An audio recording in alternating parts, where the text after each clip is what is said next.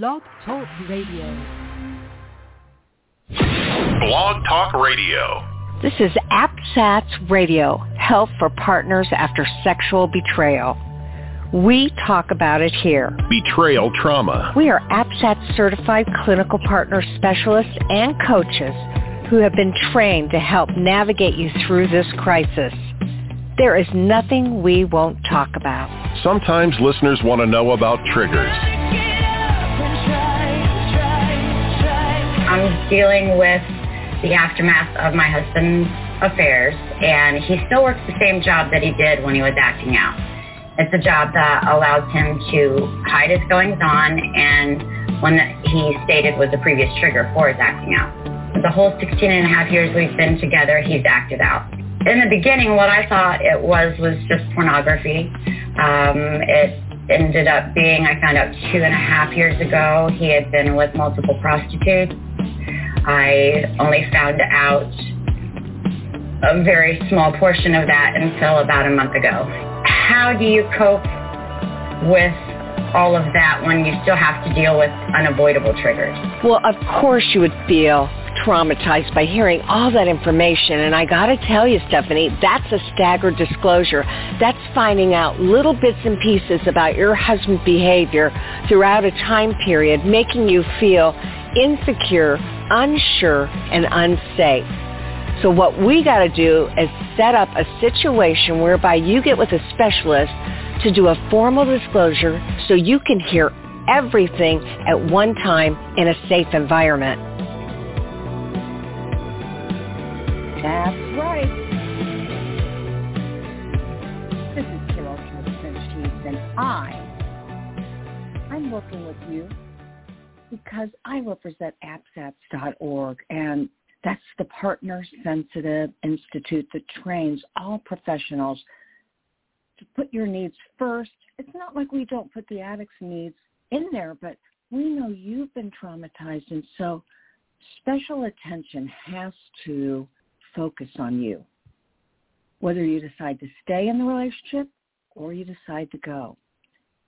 Boy, I just had the pleasure of doing another training, teaching professionals all over the world about our model that is just unbelievably partner sensitive. And it just gives me such gratitude to know that, wow, we are making a difference in this world.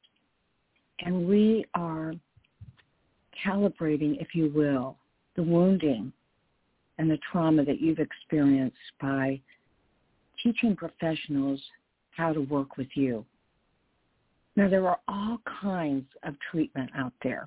There's individual treatment, there's family treatment, there's couples treatment, and I'm super excited because I'm going to be offering to any of the clinicians and coaches that are listening, I'm going to be offering a new model of how to treat couples, and that is the Early Recovery Couples Empathy Model. We've got a certification coming up in September. And so if you're interested as a professional, can be a coach or a therapist, we want to teach you how to work with couples from an empathy approach. It's so much more than my book, Help or Heal. It is about getting through the 3 stages of safety for a partner. First one, safety and stabilization. The second being grief, mourning, and anger, being, of course, restoration. Okay, now, I said there are a lot of approaches to take if you decide to stay with your spouse. And today, I'm going to be interviewing a recovery coach who's created a unique program for couples. And he's going to talk about how he got it started. Because it started out coaching men in their sexual addiction recovery. But because he engaged with the wives and saw their trauma and their pain and felt their rage and their hopelessness and their fear, he gathered his ex-wife, her husband, and his current wife to spearhead a unique retreat for betrayed wives. He says, we tell our stories, we have special teachings, and it's directed at the women about their value, worth, and incomparability. So I am so pleased to welcome Reese onto our Betrayal Recovery Radio podcast. How are you doing? I'm doing well. Dr. Carol, thank you so much for having me. Absolutely. I was thrilled to hear about your program. And before we talk about it, I just want you, Reese, to share a little bit about your own personal story so that our listening audience will have that background to know why you would be more than capable. You kind of are a beacon of hope for them and helping partners to heal. Sure. I have a very similar story to most men out there who have fallen prey to the porn industry. And around age 11, this is going back a ways, this is going back to the mid-70s, and I was around age 11, and I discovered with some friends some pornographic magazines in a dumpster where they actually belong, oddly enough, but we knew that people discarded their old used Playboy and Penthouse magazines in this dumpster area. And so we would always ride our bikes over there and check it out. And over time, I got drawn in, enticed, and continued, even by myself on my bike. I would go back to the dumpster and want to find these magazines. And, of course, what follows is the sexual self-gratification. Obviously that's the tip of the iceberg of how incrementally this thing takes over your life. But that happened, and as I began to get older, become involved in relationships, I began to objectify the women, the girls that I would date, the women that I would date, had to have sexual relationships with them just because I needed that arousal. I was reinforcing on a daily basis almost my addiction. And eventually, for the next 10, 15 years, I would just be acting out in that behavior. And then I had a child out of wedlock and never married the mother, but continued to help raise him. And then eventually I got married in the mid-90s, and I was in full-time ministry. I had a full-time worship leading ministry. For some of you who may not know that, that's the director of music position in a large church in central Pennsylvania. And everything was going great. I got married, had an amazing relationship with my wife. We conceived our first child together in around 2000. And then something happened. Something broke in me. Just a lot of my baggage from my early days. I was heavily bullied as a child. That really plays into it. I was alone a lot as a child. That plays into it. And then eventually I ended up finding myself having an affair with another woman and an unmarried woman. And I eventually tried to make the marriage work. I went back, and we conceived our second child, and that would be my youngest child. And it just was too much emotionally for me. I just ended up breaking, and I left. I walked away from two very young children, my wife. I walked away from full-time ministry, making really good money at the time. And I entered into this affair, this illicit affair, and ended up getting divorced around 2004. So we were legally married about 9 years. We weren't together those last 2 or 3, but legally married 9. Ended up remarrying the woman with who I had the affair with. And then for the next 4 or 5 years, it was a living hell. Just trying to find myself, trying to find my own healing, trying to recover from what had happened. It was such a whirlwind. My now wife, of course, we're still together after 15, almost 16 years. And both of us had to go through a real serious self-reflection of who are we? What happened? What is this all about? How does this fit into our life? How does this fit into our goals? It was just a crazy time. And so in there, around 2011, now this has started around 1976, 2011, 35 years into my addiction, you would have thought, Carol, that I had hit rock bottom when I walked away from my family and ministry. But what I tell people is when I speak at churches or groups, I tell them I hit a really large ledge about 2 inches from the bottom, and thought I really had hit the bottom, but I didn't. It took me another probably 6 years after I was remarried, to actually encounter the Lord and actually walk away. 35 years into my addiction, I had this incredible spiritual encounter in my life, and I walked away cold turkey from porn. Now, that's not the end of it, but I realized that I'd kind of deferred and kept my objectification going and eventually got dealt with about that. And finally had purity back in my life again after 35 years. Wow. Okay. You really ran the gamut, didn't you? It was a back and forth process, right? Oh, definitely, especially being brought up in a household of faith where you know what you're doing is wrong. You go back and forth, kind of walking this fence of trying to be good, but being compelled to be bad. And, I've pretty much been in every facet of this walk with compulsive sexual behavior. Okay, so then does the story end there before we see the transformation that occurred in your life? Well, it hasn't ended yet. The bad stuff has ended, but the growth, the recovery, the healing, there's still things that I'm continuing to walk through 10 years out from this. Do I have a desire to look at porn and enter back into that whole sexual self-gratification mode? No, not at all. It's detestable to me. I hate it. I want nothing to do with it. Are there things inside of my life that are still being dealt with, still being uncovered, kind of like the onion skin healing that takes place? One layer comes off and then we deal with the next thing and that layer comes off. That still continues in my life. I have gained a lot of traction and a lot of ground in dealing with a lot of my own issues, my own value issues, my own worth issues, being comfortable in my own skin, appreciating who I am, who I've been created to be. A lot of that hard work has been done over the past 10 years. And in that time frame, I felt that I needed to become more aware of what was going on with me, but I began to realize that it wasn't just me. In that isolated state of addiction, you don't always think that other people are dealing with the same thing you are. And I found out that man after man after man that I came in contact with said, yeah, I got that problem too. I'm struggling with that. And so I went absolutely. and got my counseling degree. And go ahead.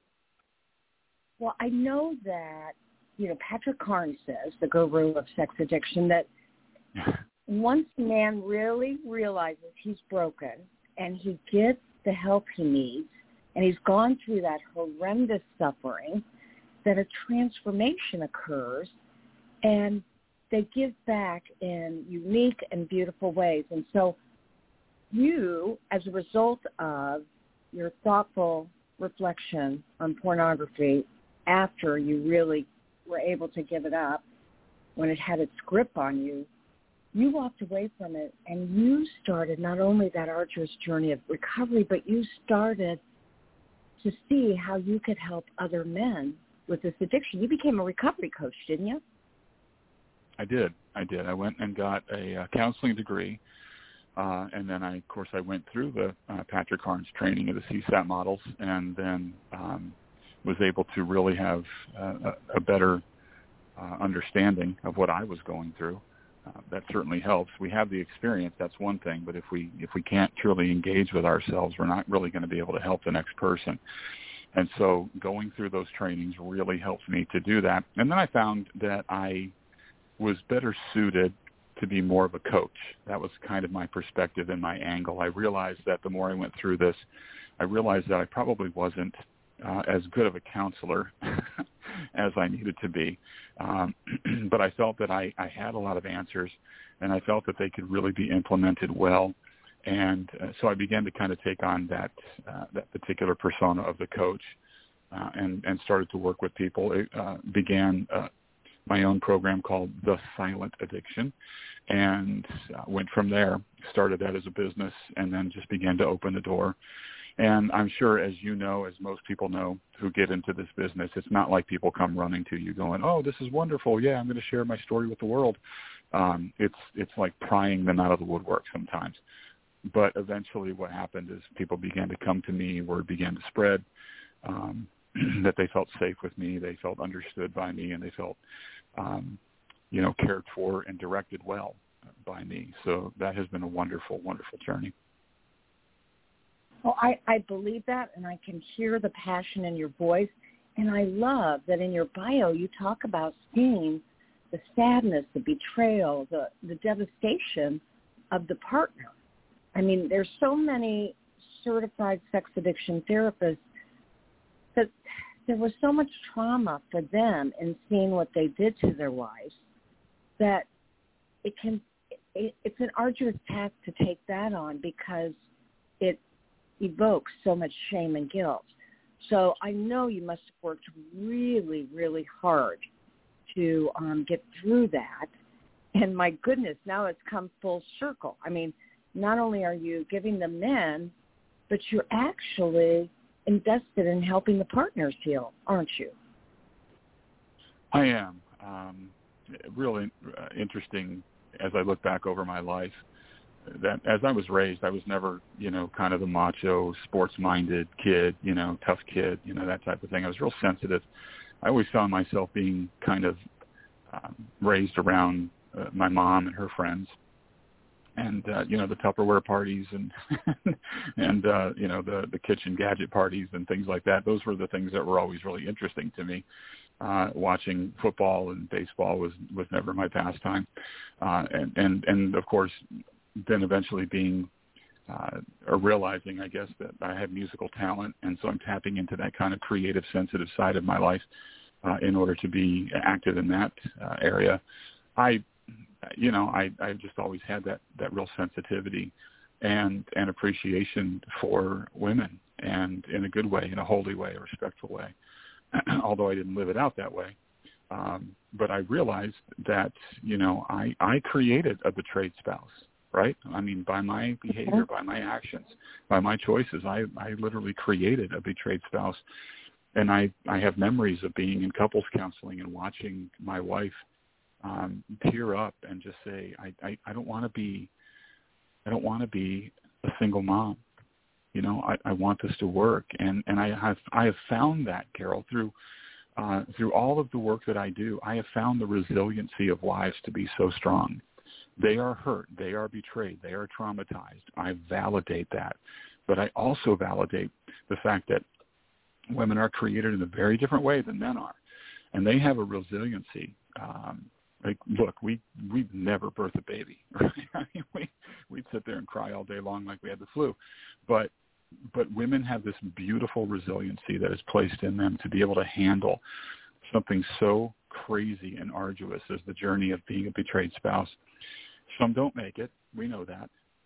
But the ones that I've seen, they just have this thing in them that keeps fighting and fighting and fighting. And I wanted to monopolize on that. I wanted to land on that and help them through their recovery. And it was just a heavy burden on my life as I began to do more research about their struggle.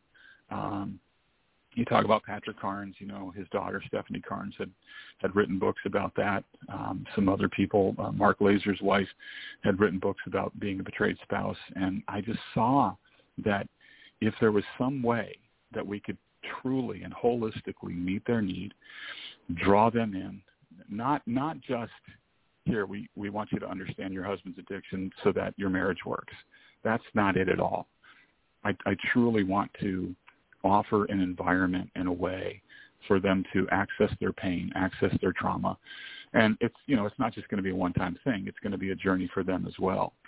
But to help them, and a part of it is helping them understand where their husband came from, how they got involved with this, because as much as I think women don't want to hear the fact that a kid who's 11 years old who finds porn is actually groomed and preyed after and victimized by the porn industry, because there's no way for us to rationally make sense of what's happening to us sexually at 11 or 12 years of age. But we find this thing, and if we do have some type of dysfunctional environment that we're a part of, like me and my bullying, or me being alone all the time with my mom and dad gone and working, and because of the effect of that it had on my worth and my value, I didn't think of myself as very important. I began to gravitate towards those sexual arousal feelings in my life that made things feel better. But when you're 10 or 11 or 12 and you're coming in contact with that and it's having that effect on you, this isn't a cognizant choice that you make. But what happens as you grow older, you begin to start to understand what's wrong, what's right, what's healthy, what's not healthy. But sometimes you can't make that distinction very clearly as well. And then, as you know, we find these men coming to our doorsteps when they are at a place of just total devastation. The wife is like, you are going to go get help or this marriage is over. They have finally reached this point in their life where, okay, somehow, some way, it got into my head that this is not right. This is not where I need to be. This is not healthy for my wife. This is hurting her. It's killing her inside. And one more thing that I'll say about that, Carol, is that, women, I don't know how much men feel this way as far as the comparative that they make as they grow older with pop culture around them, what they need to do to feel hot or sexy or what they need to do to feel. But we do see that in the world with women. There is so much comparison that takes place. Am I acceptable enough?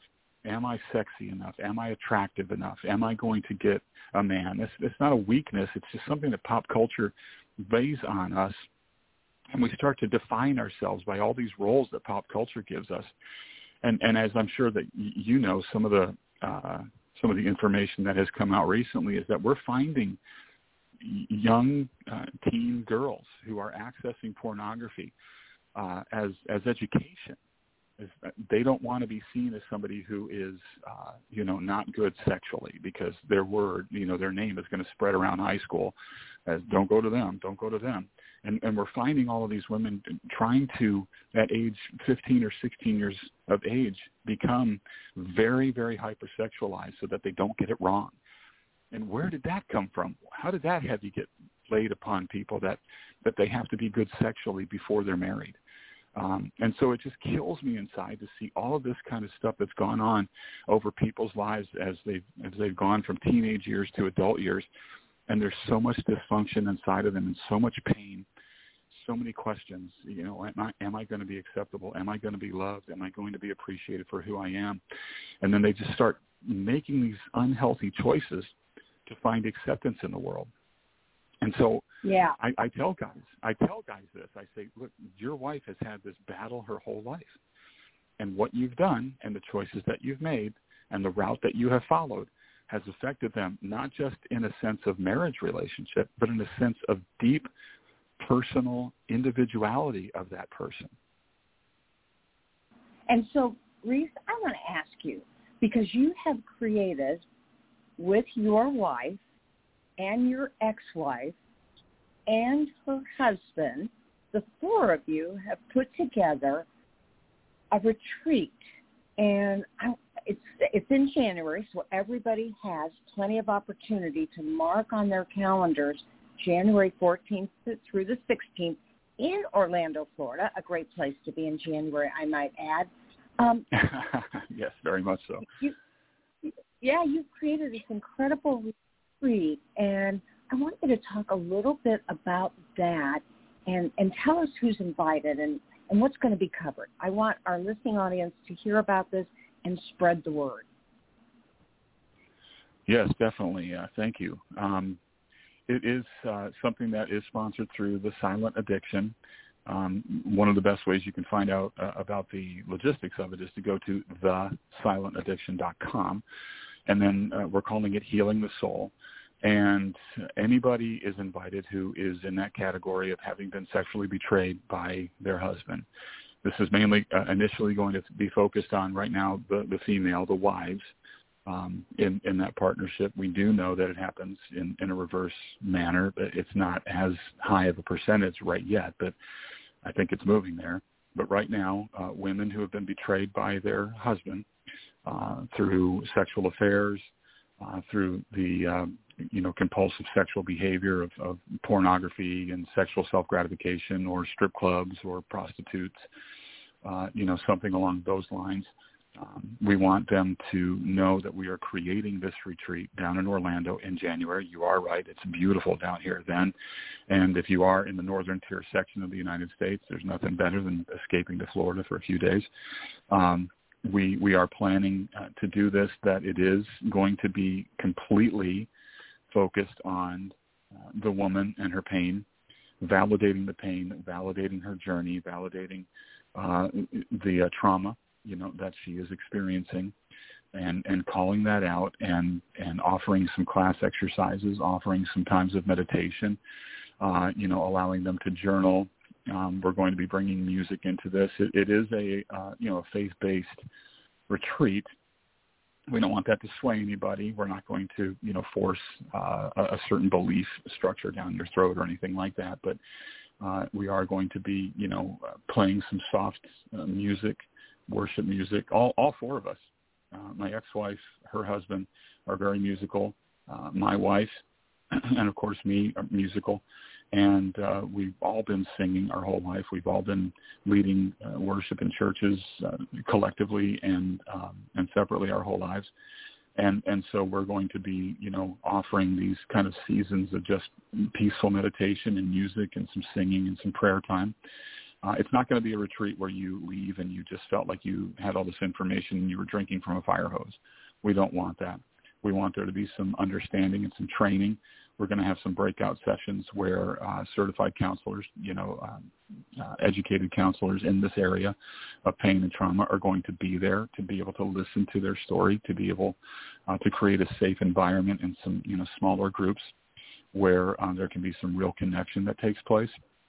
And then, like I said, class exercises, some different things that they'll be able to do collectively as a group of people and be able to express their emotions, express their feelings, express their story. And this is a place where, listen, if you need to scream, you need to cry, you need to do anything, you are free to do it. And it doesn't matter what the environment's like. We're going to have counselors on hand. If you need anybody at any time, they're going to be ready for you.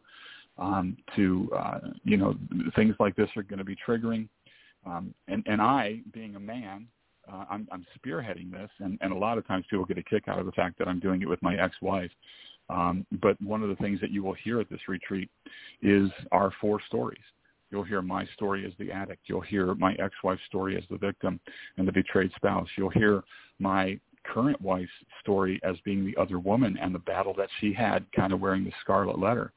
And then you'll hear a really funny side to things with my ex-wife's husband, who has been a mutual friend of ours for many, many years, come into this mess, never having been married and approaching 50 years of age, with no kids, and entering into this mess and immediately getting 2 stepchildren and a broken wife, and a man that he was in ministry with for years and years and years, because he was the director of music at a local church in our area. And we had a really close relationship with. He's walking into this thing that he thought I was a completely different person, and now he sees this mess, this blob of a man that he doesn't recognize, and he's walking into that. But it is just an amazing story of redemption, reconciliation, and we celebrate Christmases together, with our kids. We, whenever we go up from Florida to visit family in central Pennsylvania, we make sure that we get with them or have a picnic with them, some way, shape, or form. Nobody wants to think about that, when they're going through their pain, like, oh, that's going to be wonderful. Thanks for that beautiful picture.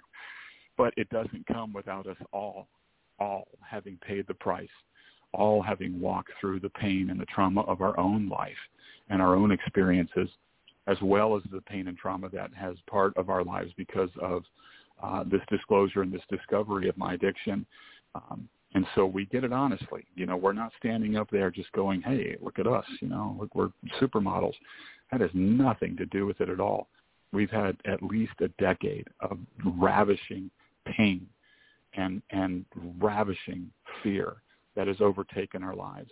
And we want to present those stories to you, not to trigger you, but to give you hope and to know that you have a future and that your hope will not be cut off. And as you mentioned earlier on in the podcast about the worth and the value and the incomparability, we want to make sure that they get that. My ex-wife, her name is Sharon Spurk. She has this ministry to women that is so amazing about their value, that they are just they're worth far more than rubies and diamonds and gold and silver.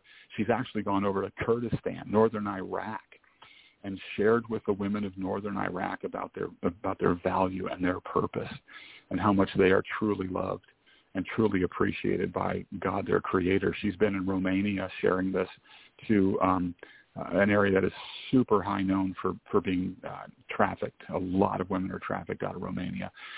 She's had the ability to share her heart and her story there. And so this is something that I think is going to be a really, really powerful week. And I hope that we get, we're looking at about 20, 22 women to make it effective, to make it personal, to allow for real connection. We're not looking for, 75, 100 people to come. But if we get that kind of response, we'll make sure that we get more and more retreats on the calendar to make sure we can handle the load. Well, you can hear the passion, you know the mission, the fact that you are going to have all of these perspectives. I'm an empathy expert. I work hard at helping sex addicts help their partners heal through empathy. And I'm going to be doing this new certification for counselors and coaches to teach them how to help couples develop more empathy. And when I saw what you were doing and the fact that you were utilizing 4 different perspectives, empathy is all about perspective taking, and it's all about knowing that you can't understand what somebody has been through, but you can have a knowing and an openness to hearing about that and wanting to assist them in resourcing. And so this is a real retreat that can help people to heal. Now, it definitely sounds religious, and let's face it, you come from Be Broken Ministries out of Texas, and your training was from a wonderful organization, Christian Counseling, from the International Institute of Christian Counseling in Sarasota, Florida. So I'm going to ask you a sticky question. Do you think that this might be a place for a woman who perhaps was either a non-believer or a woman who right now wonders why God forsaked her? What am I trying to say here, Reese? She felt forsaken. Yeah. Yeah.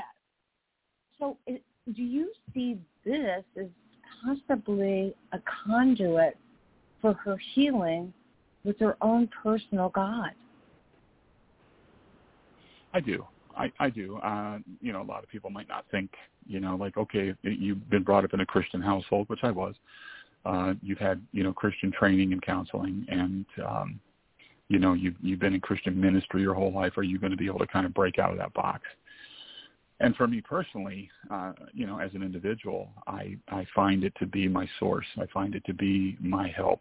I've done a lot of research being in ministry to find enough information about biblical scriptures to know that I believe them to be real and true, that they're not made up, that they're not some book that was written, 300-400 years ago, because nobody was alive back then that's alive today, and so we won't know about it. I believe very much in the archaeology and all of that kind of stuff that cements my own faith. But like I mentioned, what we're here to do is have you find healing. Now, as I'm sure that there is a physical side to this, and there is a spiritual side to this. Spiritual, not meaning Christian, but a spiritual side to this. And when the spirit and the body are in unity, there's wholeness. The true self gets to be at a place of wholeness, and that emotional maturity gets to take place and get back in alignment again. And so this is definitely a place, you're going to be in an environment where there is going to be a lot of spirituality. And the spirituality that it's going to be based in is going to be a Christian belief. But there are so many principles in Scripture that can help people. Where do we get the golden rule, right? Do unto others as you would have them do unto you. Well, that comes from Jesus. And there's so many great principles in Scripture, but at the same time, as we're utilizing that to just access the spirit side of the person and give them the ability to open up a little bit more, kind of find themselves in the mystery of it all. We also are going to have, the clinical side presented. We're going to have the clinical side of trauma presented. We're going to have the clinical side of addiction presented, and the clinical side of the choices that we made in the midst of our addiction or in the midst of our pain and trauma presented. And so there's going to be this mix, but nobody should come to this who is not a Christian, doesn't ascribe to necessarily Christian values, but does have some type of understanding or desire to tap into something spiritual that isn't Christian. That should not dissuade anybody. Again, we are not going to be here to force you to believe in something at all. We're not going to shove anything down your throat like you have to believe this before you can go any further in this. That is the farthest from the truth. You may feel that way as you're looking at this going, I don't know, I'm not sure if I should do this. But I want you to know this is all about you. This is all about your safety. This is all about creating an environment for you to individuate, for you to be who you are. And although we will believe in our own hearts that you were created by God, that you have a purpose and a destiny in your life, and maybe you may not look at things that way, we are going to approach you as an individual. We're not going to take the Bible, thump you over the head or anything like that. But there are incredible principles in the Bible that can really lead to life-changing choices in your life. Oh, very, very good. Okay, so I want to remind people that you retreat. They can just visit the silentaddiction.com and click on the tab for Healing the Soul and sign up. It is in Orlando, Florida, and it's January 14th through the 16th.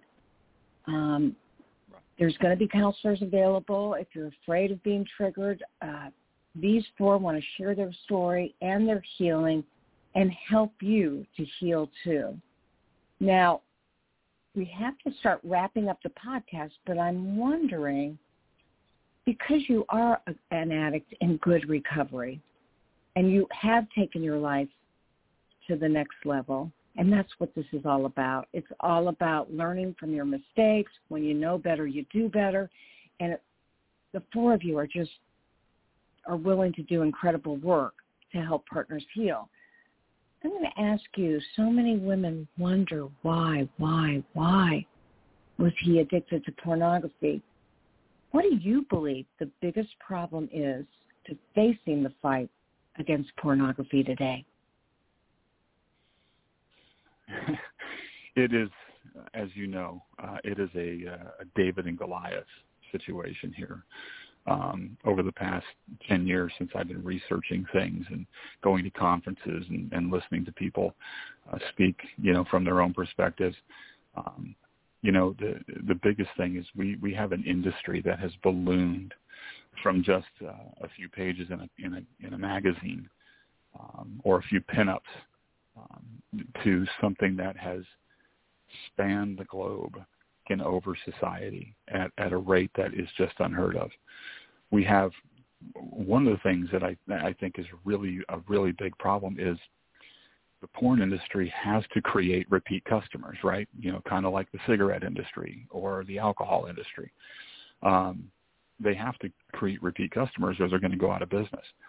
And so they've been very, very sly in moving into the lives of young children. The first episode that you have with porn these days on the internet is usually on a cell phone, and you're probably about age 8. You don't really make too much sense of it at that age. But we have them poised and ready to groom any boy that or even girl now who will dare to take the next step and click on that link. It is a massive industry. And a lot of people think, well, you don't have to pay anything. How do they keep themselves alive? Well, they have streams and streams of external income that are coming in to keep the porn industry alive, to keep the movies and the videos being made, to keep the magazines being printed. It is one massive, huge battle. And when I stand there and I look at this huge giant, I think to myself, is there any way that we can do this? Is there any way, that we can come against this? For years, I fought to, and I've spoken in front of, political congresses and things like that in different states where, we fought this fight of porn as a public health crisis. And I went to give my testimony to senators and congressmen in different places, and just to look at them and almost laugh at you, and the questions they ask you have nothing to do with your battle. They have nothing to do with your broken marriage. It's everything to do with freedom of speech, artistic expression, and they laugh at you, and you walk away going, was this a waste of time or not? So that is probably one of the biggest things I see. Part and parcel of this, Carol, is that over in India, about 3-4 years ago, over in India, the president said that he wanted all of the internet service providers to start blocking pornography because he actually saw the degradation of society around him, the degradation of marriages and the degradation of individuals, children being born out of wedlock or being conceived out of wedlock, all this kind of stuff. And in that society, that is something that they strive to fight against tooth and nail. And when he did that, and he put that mandate out for ISPs to start blocking porn to the individual consumer, millions of people rose up demanding that they have their porn back. Think about millions and millions of young men or older men fought against the government in order to be reinstated with their pornography. Do you see the claw that is in the heart and the soul of men, not just here in America, but in India and in Pakistan and even in Saudi Arabia, believe it or not, and in the Asian countries and European countries? It is everywhere. It is more prevalent than COVID will ever be. And it is a pandemic way beyond what COVID has brought to us. And I think that is one of the biggest deals. And then denial is probably the second greatest thing. I didn't realize I had an addiction, Carol. And it wasn't because I was in denial. Nobody came up to me and said, hey, you need to stop this. And I said, nah, I don't have a problem. I had no idea that this could even be an addiction. And I think aside from denial, when somebody tries to tell you you have a problem, not even recognizing it as an addiction, and you are trying to fix the problem by white-knuckling it through, or you're trying to fix the problem, fighting an addiction with the tools that it takes to fight just the struggle, that doesn't work. So I had to get to a place where I actually recognized, oh my goodness, I have to admit I had an addiction. So I think those two things are the huge battle that we have in front of us, and trying to fix the brokenness of these men and bring them to a place of freedom and recovery in their own life.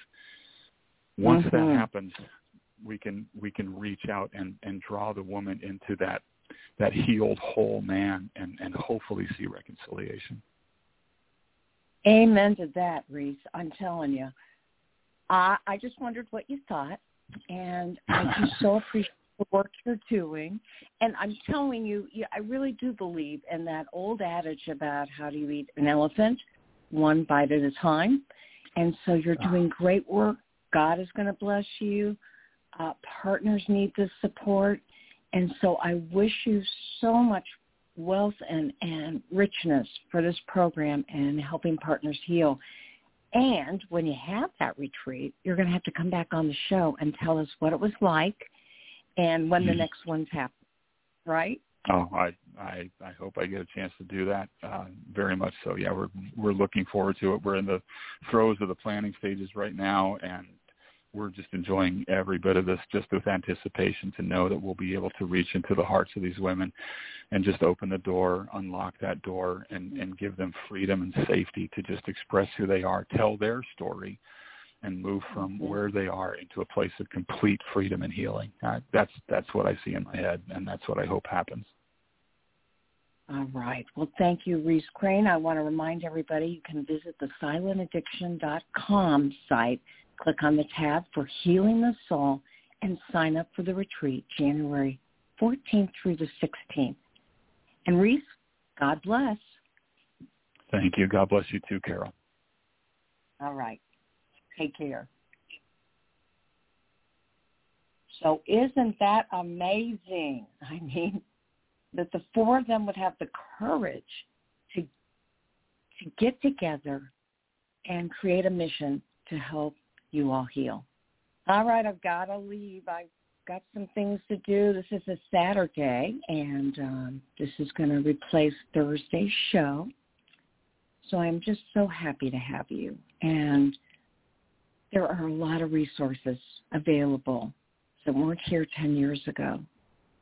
There'll be a lot more 10 years from now, and perhaps you will be part of helping other partners to heal. So as I say at the end of every show, there will only be one of you at all times. Fearlessly have the courage to be yourself. Make it a good one. For more information, go to APSATS.org, the Association of Partners of Sex Addicts Trauma Specialists, to find a professional in your area who is trained to help you after sexual betrayal.